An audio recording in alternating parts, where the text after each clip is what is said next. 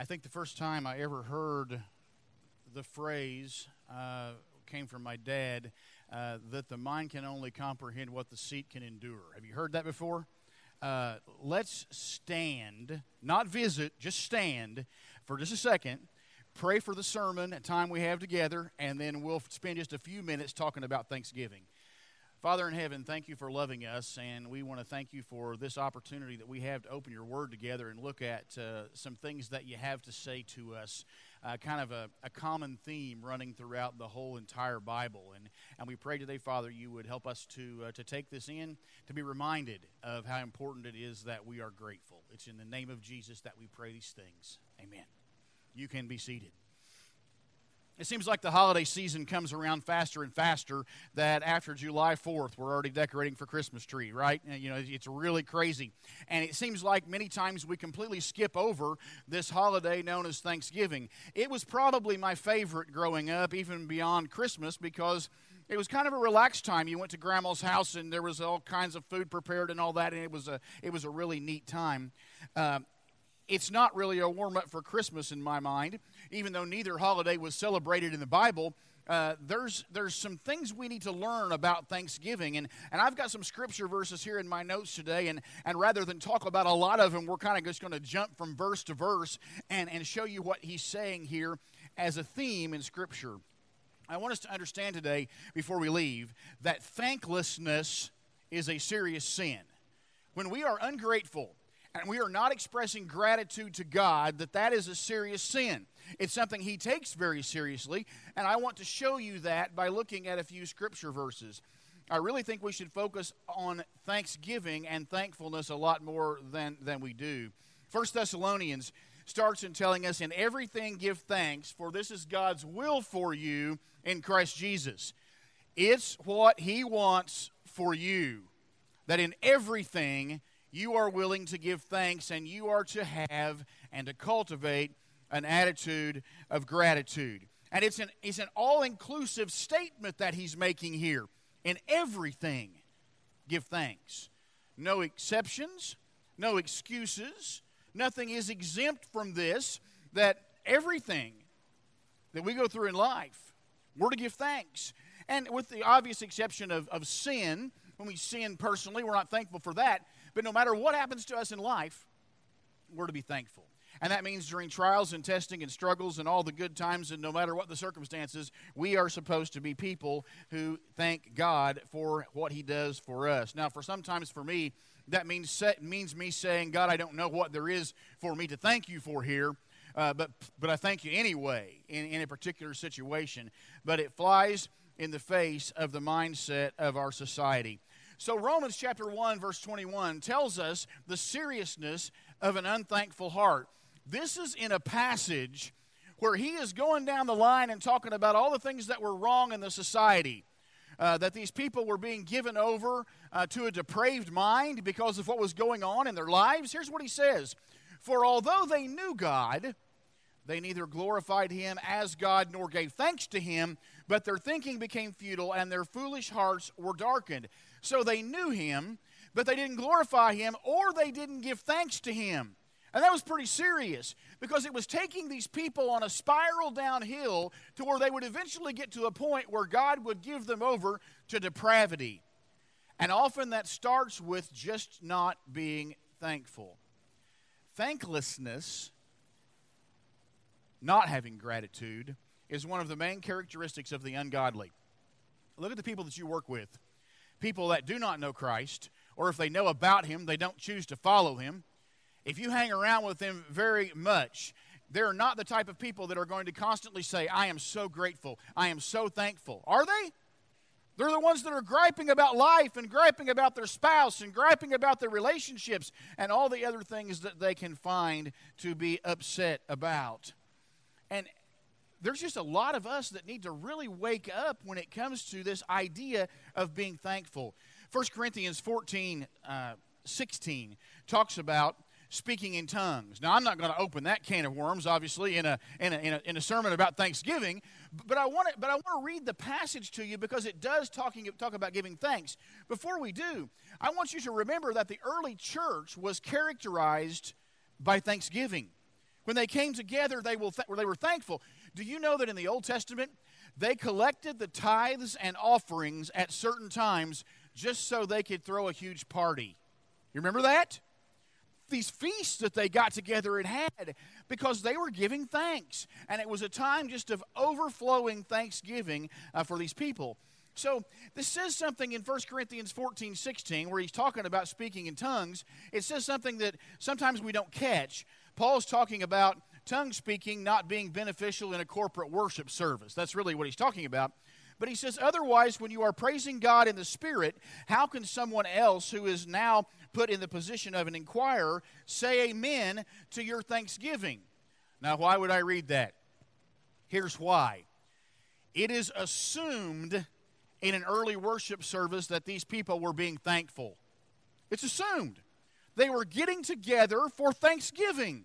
And when we get together on a Sunday morning and we spend time listening to the Word preached, when we spend time singing, and I agree with Luke wholeheartedly that the crux of our service on a Sunday morning is communion. When we pass these emblems and are reminded of what Christ has done for us, that's a time for thanksgiving.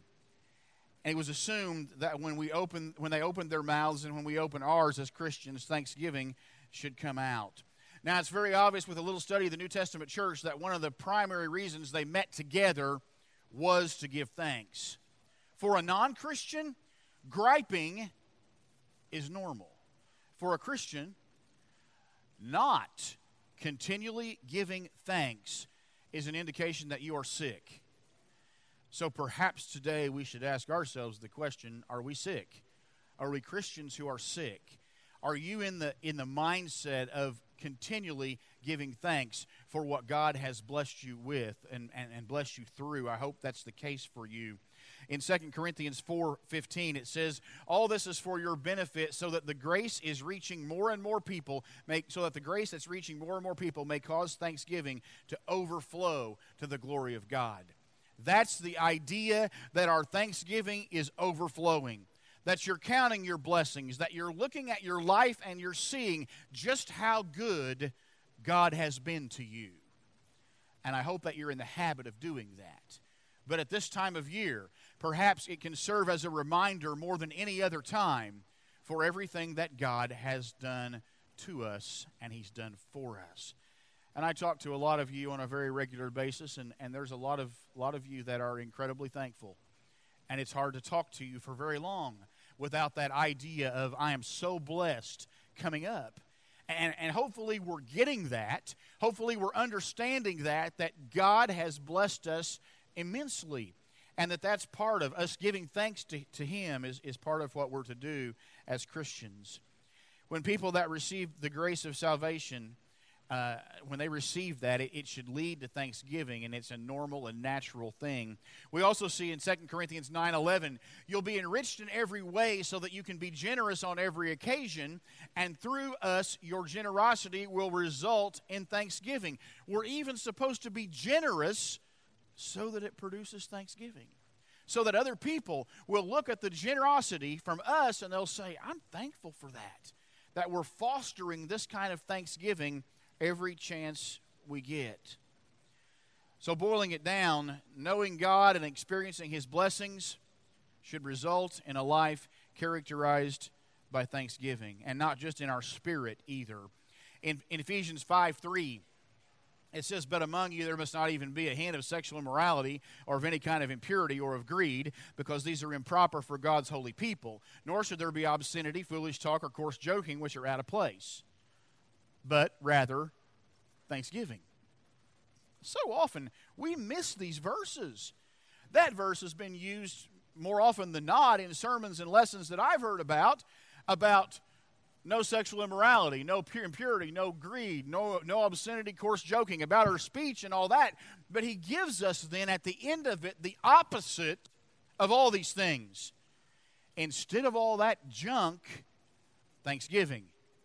Thanksgiving is what we're supposed to be experiencing in our lives. And when we open our mouths, thanksgiving should come out. Now, later on in the same chapter of Ephesians, he says, sing and make music from your heart to the Lord, always giving thanks to God the Father for everything in the name of our Lord Jesus Christ. So I want to give you real quick 3 specific things that you can put into practice this week and in the future that will help you in this concept of thanksgiving. First of all, Philippians 4:10 through 13, be content. I rejoice greatly in the Lord that at last you renewed your concern for me. Indeed, you were concerned, but had no opportunity to show it. I am not saying this because I'm in need, for I've learned to be content, whatever the circumstances. I know what it is to be in need. I know what it is to have plenty. I've learned the secret of being content in any and every situation, whether well-fed or hungry, whether living in plenty or in want. I can do all things through him who gives me strength. Paul said he had learned, right? He had learned to be content in any every situation. That tells me that even for the Apostle Paul, it was not something that was natural. He learned to be content in any and every situation. And we're not talking about a guy who grew up with a silver spoon in his mouth, are we? We're talking about a guy who had been shipwrecked. We're talking about a guy who had been beaten within an inch of his life. We're talking about a guy who goes on in Scripture even and explains to us how rough he had it in trying to take care of all the churches. And Paul says, I've really learned the secret to being content in any and every situation, whether well-fed or hungry. I doubt very seriously that there's any of us here this morning that have ever really been hungry. Now, I may not like what's in the pantry, and I may not want to thaw it out, and I may not want to open the can of Spam that's in there because we didn't get groceries. But as far as really and truly thinking that my life might end because I am hungry, I've never ever felt that. And I'd say there's a pretty good chance that you never have either. But Paul had experienced that. And yet he still understood what it was like to be able to say, I'm content, and I've learned this. Not that we quit striving, but that we're content with what God has blessed us with. And that's the first step in learning to be thankful is learning to be content. 2 Corinthians 11, he tells us here, I've worked much harder, been in prison more frequently, flogged more severely, exposed to death again and again, 5 times received from the Jews the 40 lashes minus 1, beaten with rods, pelted with stones, 3 times shipwrecked, spent a night and day in the open sea. He says he's constantly been on the move, been in danger from a whole bunch of things, and he's labored and often gone without sleep. And Paul had a tough life, and yet he still can say, towards the end of his life, I have learned the secret to being content in any every situation. And I think maybe the secret is that we can do everything through him who gives us strength. The second thing we can do, Philippians chapter 4, verse 8, talks about our minds and training our minds. You need to train your mind to be thankful. You see, a lot of us, we've trained our minds to be gripers. We've trained our minds to complain. We've trained our minds to get bent out of shape when things don't go our way, rather than training our minds to be thankful. What would your life look like if you woke up every morning and before your feet ever hit the floor, you spent 30 seconds reminding yourself of how good God is and how much he has blessed you over the course of your life? How would that make a difference in your day? Some of you may do this already. It may just be a habit now. And before your feet ever hit the floor, you're thanking God for the blessings that he's given to you. It changes our entire day when we do that. I try, but I forget. And I find that when I forget, and thankfulness is not at the front of my mind, it's easier for me to gripe, it's easier for me to complain about people, about things, about stuff that goes wrong. But whenever I take just a little bit of time, even a minute or less, to be reminded of how good God is, it changes my entire perspective on that day. So we train our minds to be thankful. Finally, brothers and sisters, whatever is true, whatever is noble, whatever is right, whatever is pure, whatever is lovely, whatever is admirable, if anything is excellent or praiseworthy, think about such things. And we begin to train our minds to think in such a way, and we start by just entertaining things in your mind that are true. Just start with that one. And start thinking about things that you have to be thankful for. Talk to yourself. Anybody talk to yourselves? Mindy's always getting on me for talking to myself. Talking to yourself again. Yes, I am. Sometimes I'm the only person I want to talk to. And maybe you can relate with that. But talk to yourself about being thankful. Explain to yourself, I need to be thankful. I need to give thanks in any and every situation, regardless of the circumstances that I might be going through, that we talk to ourselves. Use statements like, I sure am thankful that, or I'm thankful for, and run those things through your minds. Because, folks, it really does change our perspective in a huge way. And if you don't believe me, that's fine. Try it for about a month, every day, and see if it doesn't completely change who you are as a person and completely change your perspective on life. And men, you need to be leaders in your home by setting the tone for Thanksgiving. Rather than griping about everything that there is to gripe about, and there's a bunch in my life and in yours. There's lots of things we can complain about. But don't expect your wife to be happy and thankful if you're griping all the time. Don't expect your kids or your grandkids to live a life of thanksgiving and grateful for everything that you do for them if all they see as an example is you complaining about life and actually complaining about the blessings that God gives you.